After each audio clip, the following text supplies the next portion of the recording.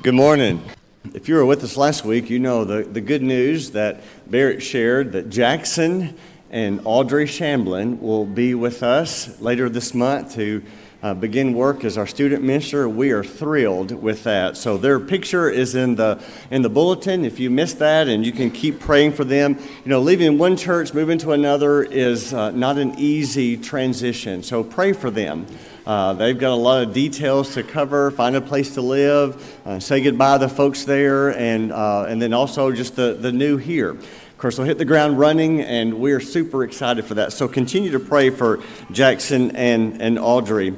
Today's message is a follow-up to the series that we just completed of First Importance from 1 Corinthians 15. You know, every Sunday when we gather for worship, we include a time or a way for anyone to respond to the good news of Jesus. Most Sundays, we just end our worship singing a song. We call it an invitation song. We invite people to go to the prayer room, and you can meet privately and talk with an elder, maybe a Bible question or just a private prayer or whatever you may need. But the invitation of Jesus is always open. You know, that said, some of our sermon topics are not focused on salvation. They're more focused on knowing God better, or maybe discipleship, or equipping the saints to walk more and more like Jesus. But even when the subject is not about salvation, we like to offer that invitation for anybody to say yes to Jesus. Well, today's message is going to focus on what the Bible says we must do to be saved. Now, the one who's not a Christian needs very clear instruction on what they must do to be saved. And the one who's a believer needs to be sure that they have done exactly what God has told them to do in His Word. And even if you are a maturing Christian, you've already made this decision, you need to be equipped and ready and able to tell others about the gospel and explain what they need to do to be saved. Tonight in our small groups, we're going to go deeper into all of these. You may remember the story about a man who wanted to be saved. He was told to kneel at the altar and pray through. And while praying, an usher came and gave him a card, told him to fill it out. While he was filling out the card, somebody came up to support him and put their arm around him and said, "Watch for the light, brother, watch for the light. When I got saved, I saw a light." Another came and said, "Hold on, brother, hold on." Another said, "Let go, friend, let go." When he finally finished, he said, between praying through and filling out a card and holding on and letting go and watching for the light, he nearly went to hell. What exactly must a person do to be saved? This topic can be loaded with emotions and sometimes closed minds or mental obstacles, because nobody wants to be wrong. Nobody wants to admit that maybe they misunderstood what the Bible teaches, or maybe their parents were wrong, or their upbringing is not according to Scripture. But this is more important than feelings, or just what you've always believed, or what you've been taught. So as we begin, I think it's important that we all agree to do three things. First, let's listen objectively. Don't listen to what I say and see if it measures up to what you think or what you've been taught. Let's open up the Bible and our minds and understand what God tells us to do. And let's study thoroughly. Let's not just take one scripture and let that be our proof text and base our salvation on that. I truly believe that is maybe the primary reason why there's so much confusion about how a person is to be saved. Let's speak the whole counsel of God, as the Bible says, or rightly divide the word of truth. It's so easy to get one verse out of the Bible and say, that's what this verse says to be saved. And there are a lot of verses like that, and they say different things. But we need to put all of those together and see what is the picture that the Bible paints about salvation. I think about it like this. If somebody was unfamiliar with Columbia and they asked me, well, where's the post office? Well, if you're in this room, I'd say, well, it's the other side of that parking lot. But if you're at Neely's Mill or Neapolis, I would give different answers to that question. And that's what you see in Scripture when dealing with salvation. It depends on who the person is and where they are, their position. Because where are they in their knowledge of God? Where are they in their obedience to God? And so there's not conflicting information. It's just helping people wherever they are to find God and to obey His word. Well, third, let's go to the right source for the answer. The Bible is our source of authority, and it's the place that we begin. But even in Scripture, we've got to begin at the right place. And that is after Jesus died and came back from the grave. That's what we've been talking about these last couple of months. A Christian is one who follows the resurrected Christ. So when we're talking about becoming a Christian, we can read through the Gospels and understand stories like Nicodemus or Jesus and the woman at the well or the thief on the cross. But all of those people died under the Old Testament, the Old Covenant, not after Jesus came back from the grave. So the place for us to begin is immediately after his death, burial, and resurrection. That's why the book of Acts is the appropriate place to begin our study. So open your Bibles to the book of Acts. The verses are going to be on the screen as well, because Matthew, Mark, Luke, and John, their Gospels tell us about Jesus, who he is, why he came, and a lot of his teachings. But in Acts, the Holy Spirit tells us what happened after Jesus ascended to heaven and as the church began. In Acts chapter 2, on the day of Pentecost, the disciples began to speak publicly about this risen Lord. Peter was the chief spokesman. In Acts chapter 2, look in verse 22, just a little bit of his message there. Men of Israel, listen to this. Jesus of Nazareth was a man accredited by God to you by miracles, wonders, and signs which God did among you through him. As you yourselves know, this man was handed over to you by God's set purpose and foreknowledge, and you, with the help of wicked men, put him to death by nailing him to the cross. But God raised him from the dead, freeing him from the agony of death, because it was impossible for death to keep its hold on him. And then skip down to verses 36 through 38. Therefore, let all of Israel be assured of this. God has made this Jesus, whom you crucified, both Lord and Christ. When the people heard this, they were cut to the heart and said to Peter and the other apostles, Brothers, what shall we do? Peter replied, Repent and be baptized, every one of you, in the name of Jesus Christ for the forgiveness of your sins, and you'll receive the gift of the Holy Spirit. From the beginning of Christianity, I want us to see two things, really. If you're looking at the study guide there, the outline, the back of the bulletin, you kind of follow along. Two things we do in our becoming a Christian, deciding to be saved, accepting his salvation. It's like what Paul wrote in 1 Corinthians 15:1. It's on the screen. Now, brothers, I want to remind you of the gospel. And he goes on in verse 2 saying, By this gospel you are saved. Well, what is this gospel that saves us? Well, he continues in verse 3 and 4. For what I received, I passed on to you as of first importance. That Christ died for our sins according to the Scriptures, that he was buried, that he was raised on the third day according to the Scriptures. So the first thing we do is to believe. We believe the gospel of Jesus Christ. When they heard Peter, they say, What shall we do? That was the question. What shall we do? Why? Why did they ask that question?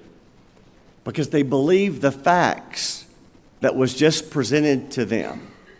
That this Jesus that they had crucified was both Lord and Christ. And now God had raised him from the dead and he's in heaven. The gospel is the good news that the creator of the universe has come down to heaven to save us. That's what the good news is all about.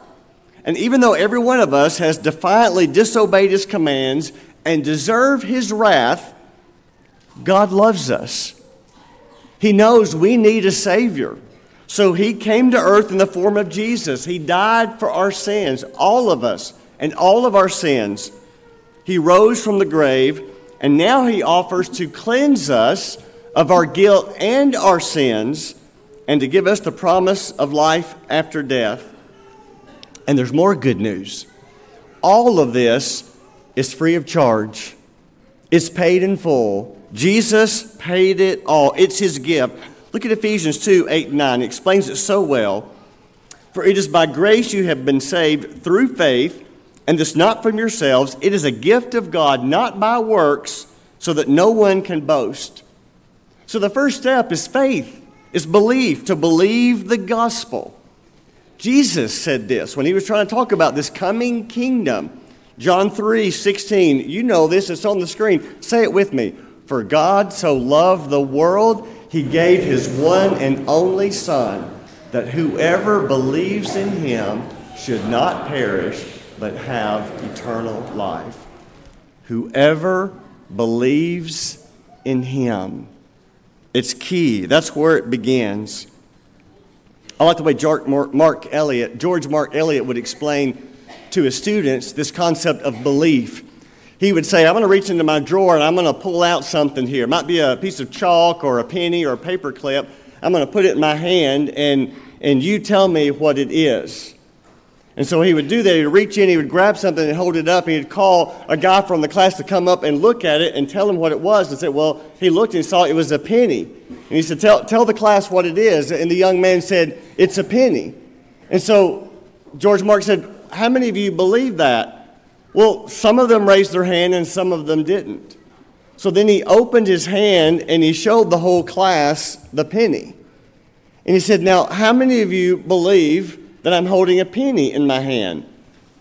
And they all raised their hand, 100% of them. And he said, that's not faith, that's knowledge, that's knowing, that's different from belief. I like the way the Bible defines faith in Hebrews chapter 11, verse 1. Look on the screen. Now, faith is the assurance of things hoped for, the conviction of things not seen. The conviction of things not seen.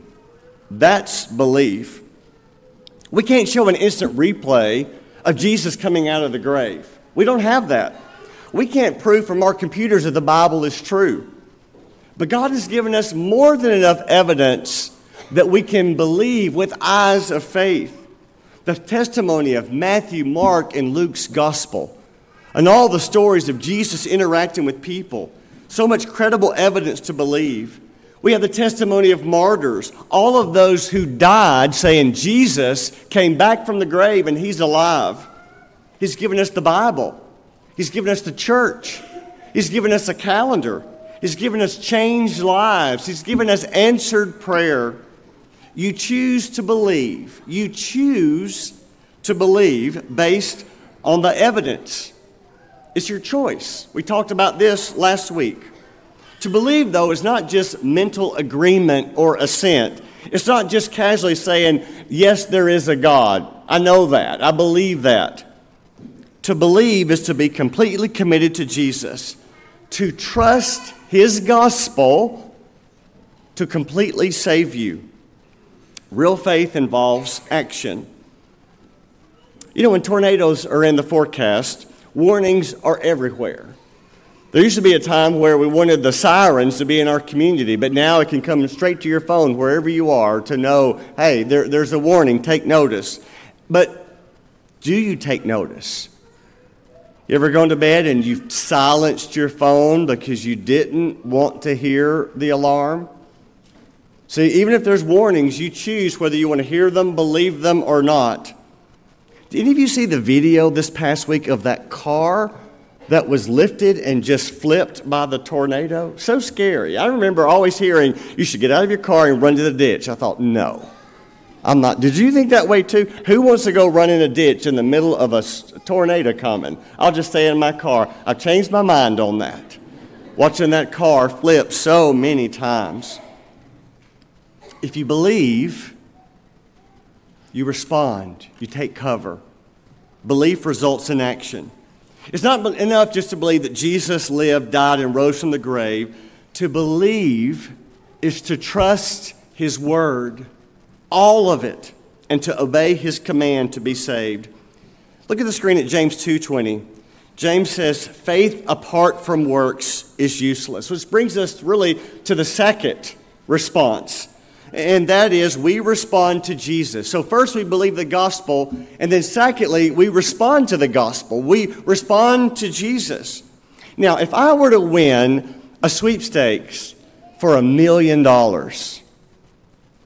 you know what? you would never see me again. No, that's not true.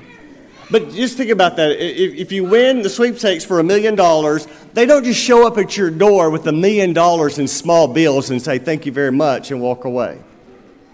It doesn't happen that way. I mean, you got to sign a check. They're going to transfer the funds. I'm sure you're going to sign some paperwork. The IRS is going to be right behind them saying, okay, we get a good chunk of that. I mean, we understand all of that. It still would not be earned. It would be a gift, but you have to respond. You have to show up. You have to sign the paperwork. You have to go through what is required. You do something to receive it. Salvation is a free gift. But God's not going to save you against your will. He's not just going to drop it in your lap. You have to respond to His salvation. So from Scripture, there's 3 things that Jesus requires us to do. These are straight from Jesus. And we see this lived out in the book of Acts. The first response is to repent of sin. And it really starts here. Once you believe the gospel, then the very next step then is you repent of sin. Look at Luke chapter 24, verse 46 through 47. Thus it is written, the Christ should suffer on the 3rd day and rise from the dead. And look at this, verse 47, and that repentance for the forgiveness of sins should be proclaimed in His name to all nations, beginning in Jerusalem. That's why back in Jerusalem, when the people asked Peter, what shall we do? The first thing out of Peter's mind is repent. Obviously, they believed the message. He got that, so he says, repent is what you need to do. And the more you understand the gospel, the more you understand your own sinfulness.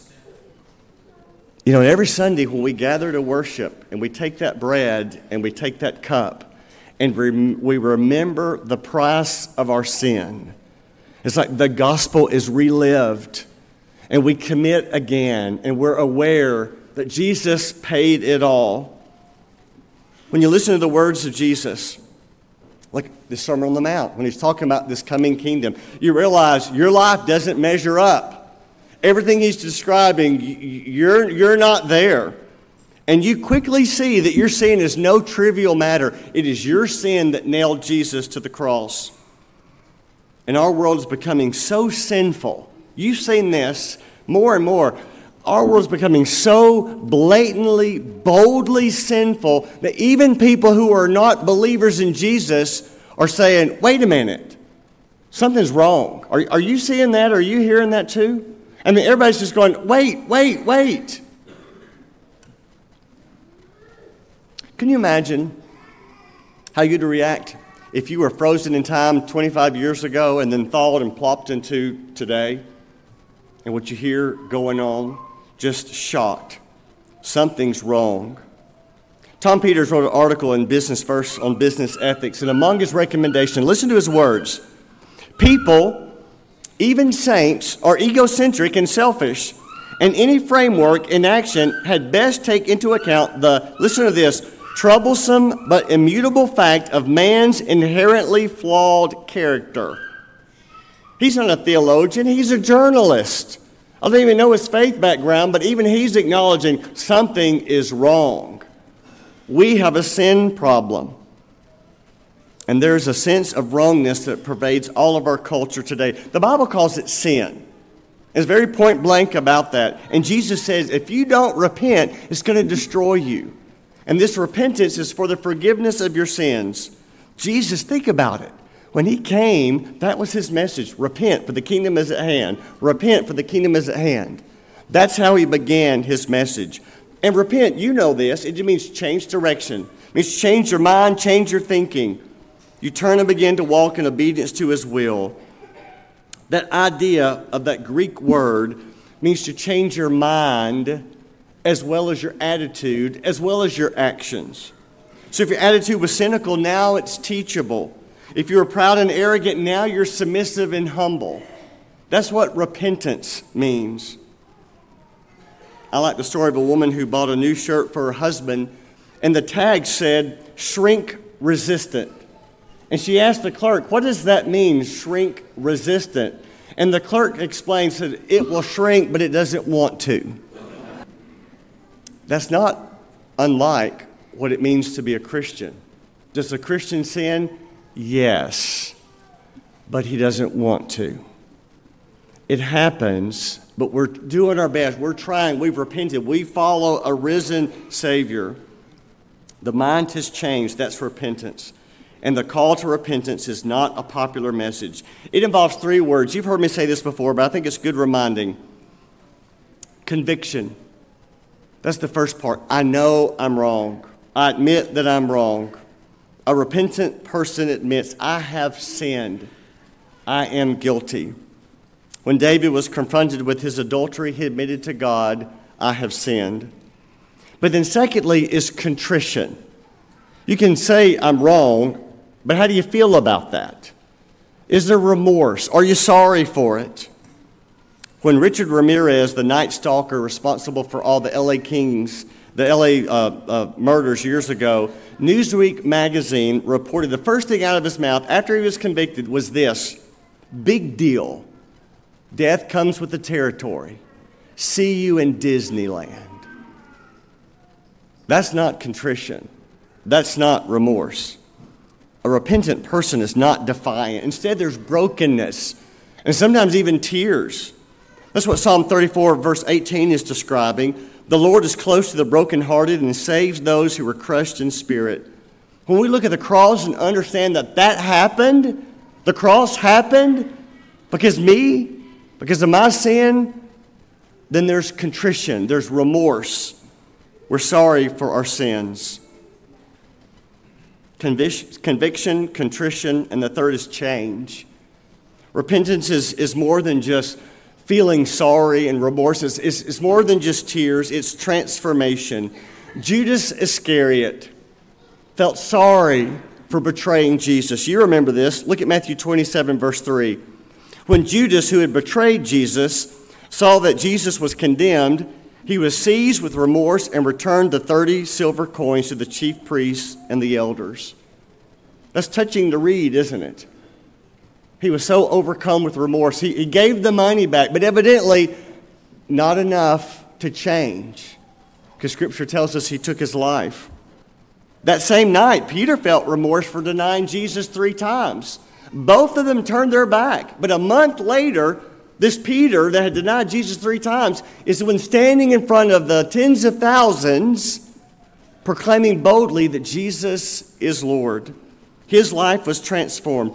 To repent means to go in the opposite direction. And all of us are called to repentance. I was deceptive in business, now I'm honest. I once cheated in school, and now I tell the truth. I used to be harsh with or neglected my wife. Now I'm tender and attentive. I once was consumed with addiction, but now I'm clean, I'm sober, I'm free. One man said this prayer: Lord, we thank you that we can come to you just as we are, but remind us, Lord, that we dare not leave as we came. Jesus requires repentance, a turning from sin. Well, a second response is confession. Again, Jesus taught this, and again, we see it lived out in the book of Acts. Confession of faith. Romans chapter 10, verses 9 and 10, that if you confess with your mouth Jesus is Lord and believe in your heart that God raised him from the dead, you will be saved. For it's with your heart that you believe and are justified. It's with your mouth you confess and are saved. I don't know if you've thought about this, but when Jesus died, he died publicly. This was not a private assassination that nobody knew about. He was crucified during the day on a hill so others could see during a Jewish feast period where tens of thousands, hundreds of thousands of people would have been in the town to hear, to know, even witness it. The Bible helps us to know that his death was not done in secret. It was not done in hiding. And when you come to accept Jesus, he asks for you to publicly admit that you believe. you believe in this good news, in this gospel. You know, what father doesn't love to hear his child say, "That's my dad"? What parent is not proud of their child, especially when they accomplish something in their grades, on the field, in some way? You see the bumper stickers about, my son and my money go to this school. We're proud because we have that connection. That's what we're talking about here. When you come to accept Jesus, you're not ashamed to say, "He is my Lord. He is my everything. I live for Him." Listen to Jesus' words, Matthew 10, verse 32. "Whoever acknowledges me before men, I will also acknowledge him before my Father in heaven. But whoever disowns me before men, I will disown him before my Father in heaven." So this belief in the good news, this belief in the gospel brings repentance, it brings confession, and it also brings baptism. Because again, Jesus talked about this. In Acts chapter 2, the people asked Peter, what shall we do? He said, "Repent and be baptized." He mentioned both of those. Think about this, and the parallel is in many ways of a marriage ceremony. Have you ever compared your baptism to a marriage ceremony? There's a lot that goes on in the relationship before the marriage. I mean, you met, you got to know each other, there's that type of courtship and dating. You get to know the family. You make a commitment to be exclusive just to each other. And then, of course, there's lots that go on after the ceremony. But there's something about a marriage, whether it's just, 2 or 3, a very private wedding, or hundreds in a very public wedding. But the marriage is that moment. Is it not? You know what I'm talking about? We say, that's when we got married. You're not saying that's when we first met. Of course not. We're saying that's when we got married. It became official. Sometimes people say, after a wedding, have you heard this? "I don't feel any different." Do you? Do you feel married? You may not feel different, but you are. You're married, legally in front of all those witnesses. God gave baptism as a ceremony uniting our lives with Him. Now, even with that, there's a lot that goes on before. Think about that. Maybe you grew up in a Christian home where you went to church. Maybe there are other people in your life. Maybe you go to a Christian school where you heard Jesus talked about. Maybe there are others where you heard. Maybe you had good examples in your life. You come to understand and love Him, but then you make your commitment to follow Him. And there's even lots that goes on after your baptism. It's not the end. It's really just it marks the beginning of your relationship. You continue to grow in your faith. You lead others to Him. You mature in your own discipleship. But baptism is that benchmark. Baptism is that moment that notes that transition in our lives. And in so many scriptures, just a few I'll share that share this. Romans 6, verses 1 through 3. "What shall we say then? Shall we go on sinning that grace may increase? By no means. We died to sin. How can we live in it any longer? Or don't you know that all of us who were baptized into Christ Jesus were baptized into His death?" You see the incredible symbolism there? He's not comparing it to a marriage. He's comparing it to a death. Just as Jesus died, we die, and that we are raised to walk a new life. Look at the screen at the final words of Jesus to His disciples before He descended. Matthew chapter 28, verse 19, "Therefore go and make disciples of all nations, baptizing them in the name of the Father and the Son and the Holy Spirit." If Jesus had asked us to, in order to be saved, to march around the building 7 times, or to fast for a week, or to give, $1,000, we would do whatever He asked us to do. But none of those make sense. None of those have any kind of meaning or symbolism. But baptism, think about it. It makes sense because it's a beautiful symbol of what's happening. It symbolizes our death to sin, our burial with Christ, and our new life, our renewal with Him. It symbolizes cleaning. Write down 1 Peter 3:21. That's a great scripture that talks about that aspect. It symbolizes our humility. Our dignity gets drenched. One man said he loves baptism because it's the great equalizer. And it's true. You can be wearing the most expensive clothes, very fine jewelry. You may have a cut and curl, ladies, and a design that's hundreds of dollars. But when you go into that water, you're not wearing those nice clothes. The jewelry's coming off, and that $100 hair is in deep, deep trouble. But when you come out, it's new, it's fresh, it's clean. You've been washed, and you're one with the Lord.